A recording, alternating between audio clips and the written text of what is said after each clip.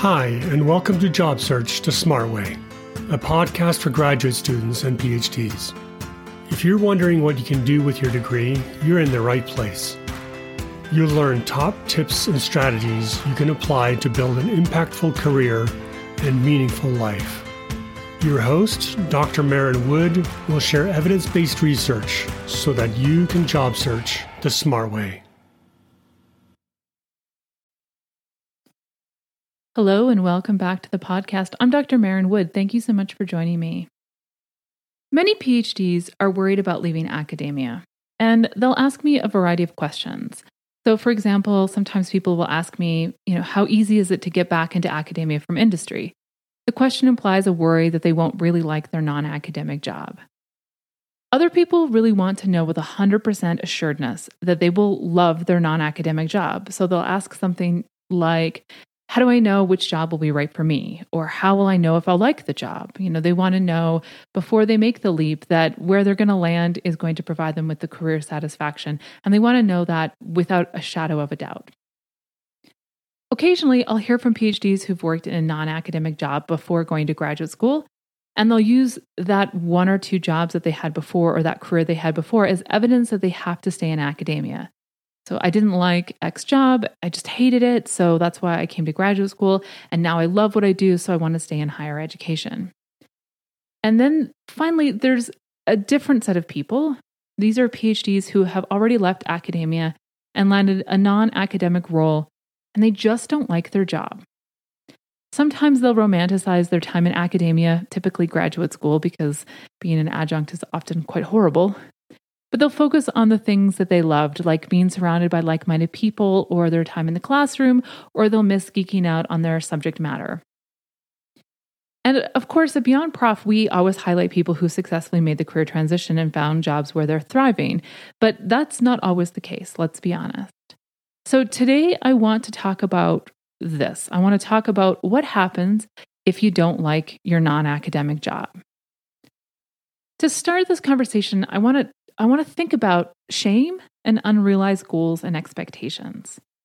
One of the main reasons PhDs struggle when they first land a non-academic job is that they feel embarrassed or ashamed that they failed at their academic careers. For many PhDs, leaving academia is kind of similar to losing your faith. So when you're in a religious community, and you believe what you were being taught or told. And this is particularly true of Christianity, although it's true for other religions. There's a lot of stories or mythology that you learn as truth. So, and part of that mythology informs your past, your present, and your future. And so, for example, if you believe in a Christian theology, there's a belief in heaven or hell, or there's a belief that there is a plan for you and that you need to that God knows everything and that you're going to follow God's plan, or those kinds of things. And then when you leave your faith, suddenly everything you've been told shifts. All the things that you thought were true seem no longer true. And what you thought was right and wrong, you might no longer have such a clear distinction between what you now think is right or what you now think is wrong. Your value system really shifts. And you also have this perception of the future, right? What is death and what comes after death? Well, when you lose your faith, suddenly your future looks very different. And so it's incredibly destabilizing because, again, it makes you question your past, your present, and your future. Leaving academia for many PhDs is very similar. And so our sense of identity about why we were doing what we were doing, the suffering and sacrifice that we put into earning our degrees, the present, where we're at right now, begins to make less sense. And then the future that we thought we were going to build ourselves disappears. And so suddenly you're sitting there with very shifting sands, and you're trying to recreate a sense, you're trying to make sense of your past, build your future, and also live in the present. And it's a very destabilizing process. Part of this process also has to do with shame. There's the shame that we didn't achieve what we set out to achieve, and that we've let people down, or that other people will judge us. So I grew up in a tiny rural town in southern Alberta, And the best and brightest out of the local high school, many of us went to university, but mostly we focused on earning bachelor's degrees or professional degrees. Like no one did a PhD, and they certainly weren't going to do a PhD in history. So I was very, very weird. I was an anomaly in this town. In fact, I actually remember people actively discouraging me from doing a PhD and insisting that if I wanted to do something, like if I wanted to go to school for that long, that's actually what someone told me. If you want to go to school for that long, why don't you just become a lawyer or a medical doctor? And I was like, no, because I really I love history and I want to be a history professor. So what I was doing was so misaligned with the world I grew up in that it was almost like a form of rebellion. And every time I went home in the summer, I'd run into people, because it's a small town, who I knew growing up, and they would ask what I was up to. And I was so proud and probably a little bit smug about the fact that I was in the US earning a PhD at a big American school. And that was going to be my future. And it was my ticket out of this small town, and I was going to matter. And, I had a lot riding on the success of this PhD. And I think this is true for lots of people, especially those of us that are coming out of, working class backgrounds. So when I didn't land an academic job, I was embarrassed and I felt so much shame.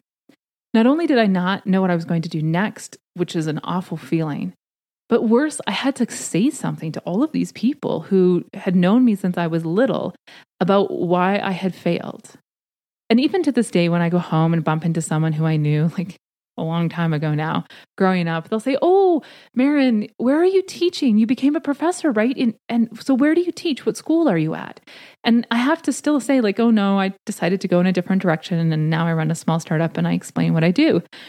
But honestly, it took years for that to feel authentic. It took years for that to stop feeling like a twinge of regret or embarrassment or shame. And it was hard because, the life that I imagined for myself, which, when you're depressed and anxious and uncertain about your future, you begin to romanticize what this future life was going to look like. And we also romanticize the past, right? That this was better probably than it actually was. I remember talking to my friend Harry once, who also transitioned out of academia. And he mentioned this too, he felt so much shame about his first non-academic job that he, had a hard time making eye contact with people when they asked him what he did. Because again, he was so proud of his accomplishments, so proud of achieving his PhD and really wanting to be a faculty member and he felt like, of course, being a faculty member or a professor and academic had some sort of cachet. And he believed that. And then he didn't get it. And he felt embarrassment and shame that he was ending up in a job that he didn't actually need his PhD for. And he's talked quite openly about that. And so I know this isn't just unique to me, that there is this moment of shame. So this period where you're leaving academia and you're beginning to build a new career for you, it's actually really quite painful. And you have to just give this time. Like I said, it's like losing your faith. It's you losing your identity. It's trying to make sense out of your past, your present, and your future. And it's also telling a story to the world of people who knew what you were up to about this quote unquote failure. It's not you, right? It isn't actually you. There just are not enough jobs for all the talented people. It's math. It's not you. But it feels like you. And so it just takes time to just work through all of that junk in order to process it, in order to be able to reimagine what you did, all that suffering and sacrifice that you put into your PhD, and then, where you're moving to next and your place in the world. And it's just going to take time. I was talking with my friend Asia the other day, who actually listens to the podcast. Hello, Asia. And we met while we were doing our undergraduate back at the University of Lethbridge. And recently, we were just laughing and talking about how our lives look so different now than what we had planned for ourselves when we were in our 20s drinking sugary lattes at Starbucks. And in this conversation, she said something that really struck me. She said, it's fine that my life didn't turn out as I'd planned at 25, because what did I know of the world at 25? And that's not to be dismissive of those of you who are younger in your 20s or 30s. It's just to remind ourselves that our lives are not always going to look like how we imagine when we started out on our journey to earn our PhDs. Things change. There are economic recessions and now a global pandemic. The world looks really different and the economy looks really different than it did even 18 months ago. You couldn't have seen that coming. There are collapsing industries and cutbacks. You couldn't have seen that coming. Over your 20s and 30s, you meet people. Often you partner or unpartner with people. So maybe you met somebody or maybe you're divorcing somebody. Your personal lives will rapidly change. And the things that maybe didn't matter to you so much, like maybe you needed to get to the other side of the continent from your family because holy heck, they drove you nuts. And now your parents are aging and you're feeling like maybe you need to be closer to them. Like so much changes over the course of our lives that it is okay that the life you thought you were going to have, that you imagined at 20 or 25 or 28 or 29 or 30, doesn't end up being the life that you're going to have, because so much about our world and lives just change, right? The John Lennon song, life is what happens when you're busy making other plans. And there's just so much truth to that. So all of this is to say, take time to mourn the loss of your identity, but don't let that loss define who you are in the future, right? There's a period where you have to shed who you were, but you don't always want to be looking backwards. You don't want to be defined as an ex-historian or an ex-academic. You need to shed that, lose that, process that, mourn that, and then begin the process of rebuilding. And that will just take time. Think about how long it took you to feel confident as an academic, as an expert in your field. It might take you a similar long time to become an expert in your new field and feel confident in the career path that you're moving down next. So, secondly, lots of people end up not liking their first non-academic job. So it's perfectly normal. But don't let that stop you. I could tell you 15 stories right now about PhDs I've worked with who ended up dramatically changing careers after their first non-academic job, some really quickly within the first couple of months. At Beyond Prof, we've identified 4 stages of career transition, which I've talked about in an earlier podcast. And you can find more information about the assessment tool and the 4 stages of PhD career transition on our website. So there are 4 stages that PhDs move through when they begin to leave academia and move into a non-academic career. Stage 1 is what we call the discover stage, which is where you identify your optimal career pathway. That's what we call it at Beyond Prof, which is a metric by which you can measure future opportunities.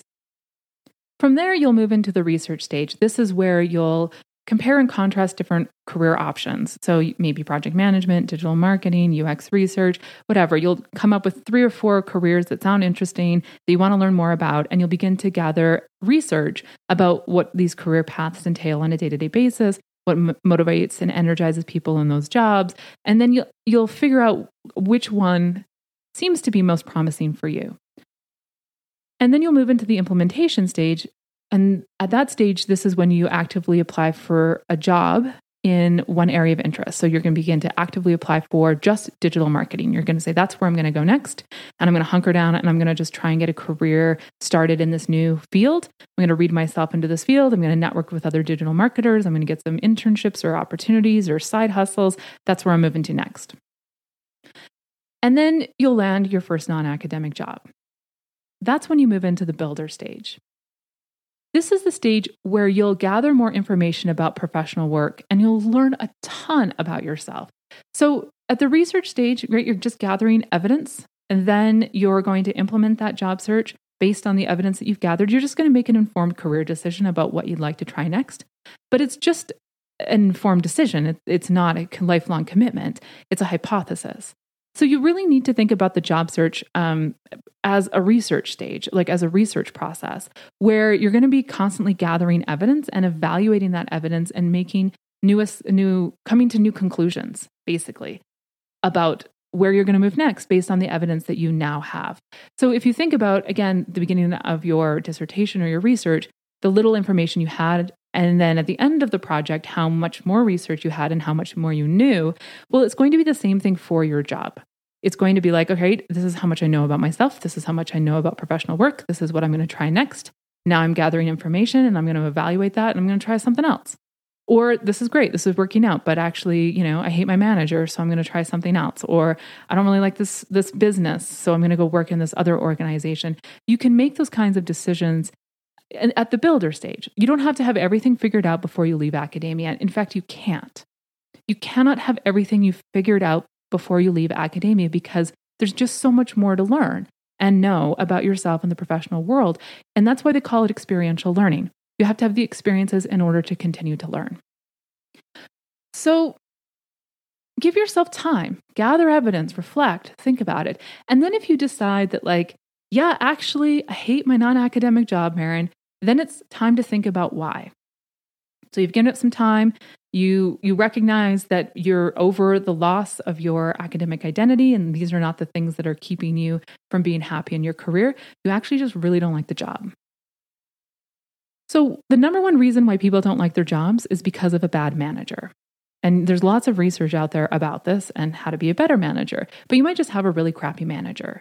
Now, it could be that the person you work for is objectively a bad manager or a terrible boss. Like they're just a jerk. They bully and belittle others. They don't have leadership skills. They're a poor communicator. Maybe they yell at people. No matter who they supervise, it's always going to be a toxic situation. Like literally no one could work for that person. They just have a terrible management style. They should never be in a leadership position. So if you arrive on that, it's time to go, right? It's time to get a new job and test whether or not your skills or the career pathway that you're on will be okay for you in a different environment. So think about your advisor, right? Was it your advisor that made your life terrible, or did you have a good advisor? The difference between a good advisor and a bad advisor in an academic career, it can make or break a graduate student's life. And the same thing is true for your manager. If they're awful, it's always going to be toxic. They have no business having students. In this case, they have no business having employees, and it's time to leave. Now, it could be that they're a bad manager just for a certain type of person. So maybe it's just a misalignment between what you need and what you're getting from your manager. Maybe the manager is more casual or hands-off, and you actually would prefer more structure and feedback. So if it's your manager and it's not because they're a terrible person, but just a mismatch between their style and what you need, then you can have conversations with other people in the company about how you can maybe get more support or more feedback from someone else in the company, or maybe you can switch to a different team. There might be options for you within the organization that you can pursue. If it's not possible to switch managers, then yes, it's time to move to a new company and start a new job. And while you're job searching, you can say, what I'm looking for is a manager who will help me in these ways. I'm looking for a company that has a certain kind of leadership style, and the leadership style is this. Because of that experience where there was a misalignment between you and the manager, you'll have a better idea about what kind of manager you're looking for in your next role. And just remember that it's just one data point, right? You didn't like that person. It's not that you didn't like your career field or that you have to go back to academia. It's just that person was a bad fit for you. Maybe it's the company culture. Maybe you really like Cheryl, but you just can't stand the company culture. Maybe it's too focused on sales and revenue, and you'd rather be at more of a mission-driven organization. Now, you can assume that you never want to work for a for-profit company again because you didn't like that environment. But again, that's just one data point. That's just one company. What you know is that you didn't like that culture at that company, and you can't write off the entire industry or sector, but now you have more information. So I'm looking for a manager who's responsive, who's a strong communicator, and I'm looking for an opportunity in a company that's mission focused. Yes, revenue is important, but I don't always want to be reminded about the bottom line. I want my work to make an impact, and that's what's really motivating you. So that's what you can say when you're doing informational interviews to find a better fit, better company culture, or a better manager. I mean, just to give you an example, at Beyond Prof, we're a very small team. There's 2 of us full-time, and there are 3 part-time people. And we all really get along and like each other. I hope, if you're listening to the podcast, hope so. But our company is just super fast-paced and agile. As we're examining or exploring challenges or opportunities, we'll discuss lots of options, and then I'll reflect on those for a while, talk to the team some more, because I really like a collaborative environment. I want people to tell me Maren, that's a terrible idea. Let's do that. Let's do this instead. Or, I was thinking about what you said the other day, and I think we should try this. So we're super collaborative. We're always trying to find solutions to problems, and we're super agile, and we're super fast-paced. And sometimes we'll pivot within a week or two. We'll come up with an idea and then we'll think about that strategy for a minute. We'll be oh, actually, no, we got to do this thing that's totally different. So let's do this instead. This isn't a culture for everyone. If you like structure and a clear set of standards and plans, you don't want to work at Beyond Prof. And we all do 15 different things. We're chronically short-staffed, but my team actually thrives on the creative energy and agility of the organization and the opportunity to develop a range of skills. And they know that if they want to take on a project or a task, I'll probably say, yes, thank you, do that. So it's an opportunity to really, learn more about their skills, build an organization that they believe in, work in a super fast-paced creative culture that's very flat, and where they have a lot of autonomy. But again, that's not for everyone. And we've had to let people go, not because they weren't great, but because it was just a poor cultural fit. They were incredibly frustrated and they weren't excelling in their job. And that's terrible for the organization and it's terrible for the person.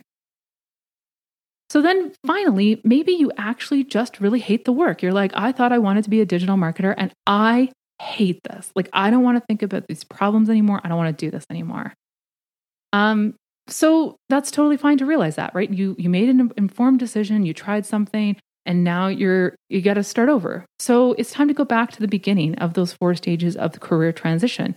And it's time to start at the discovery stage again. This time, you won't just be evaluating your academic work experience. You'll also be evaluating your non-academic work experience and really identifying like what you loved and don't love about your work. And we have a course called Know Your Options that can help you work through this. And then through that process, you'll identify new career fields. Then you'll go and research those new career fields. You'll gather more information about what you'd like to do next, and you'll try something different. You'll begin to apply for new jobs. It can take you a couple of tries before you land in a place where you're going to thrive, but I know you can get there. So I think the real takeaway from this podcast is that it's going to take time to find a career where you're going to thrive. And it's going to take research and evaluation over and over again over the course of your career to make sure that where you're working is a great match for your talent and skills and interests and a good alignment for your values. And those might change, as you shift your priorities, as you discover and learn more about yourself, things might change. So a job that was once a good fit might cease to be a good fit. So you just need to really be open to opportunities and agile, as we like to say. An ability to take data and make fast decisions based on that information that you're getting. So give yourself time, be compassionate to yourself, reflect, research, and know that when you find the right career alignment for you, it will feel fantastic. We appreciate you joining us for this episode of Job Search the Smart Way, a podcast for graduate students and PhDs. For more resources to help you launch your next great career, be sure to visit beyondprof.com and sign up for our free events.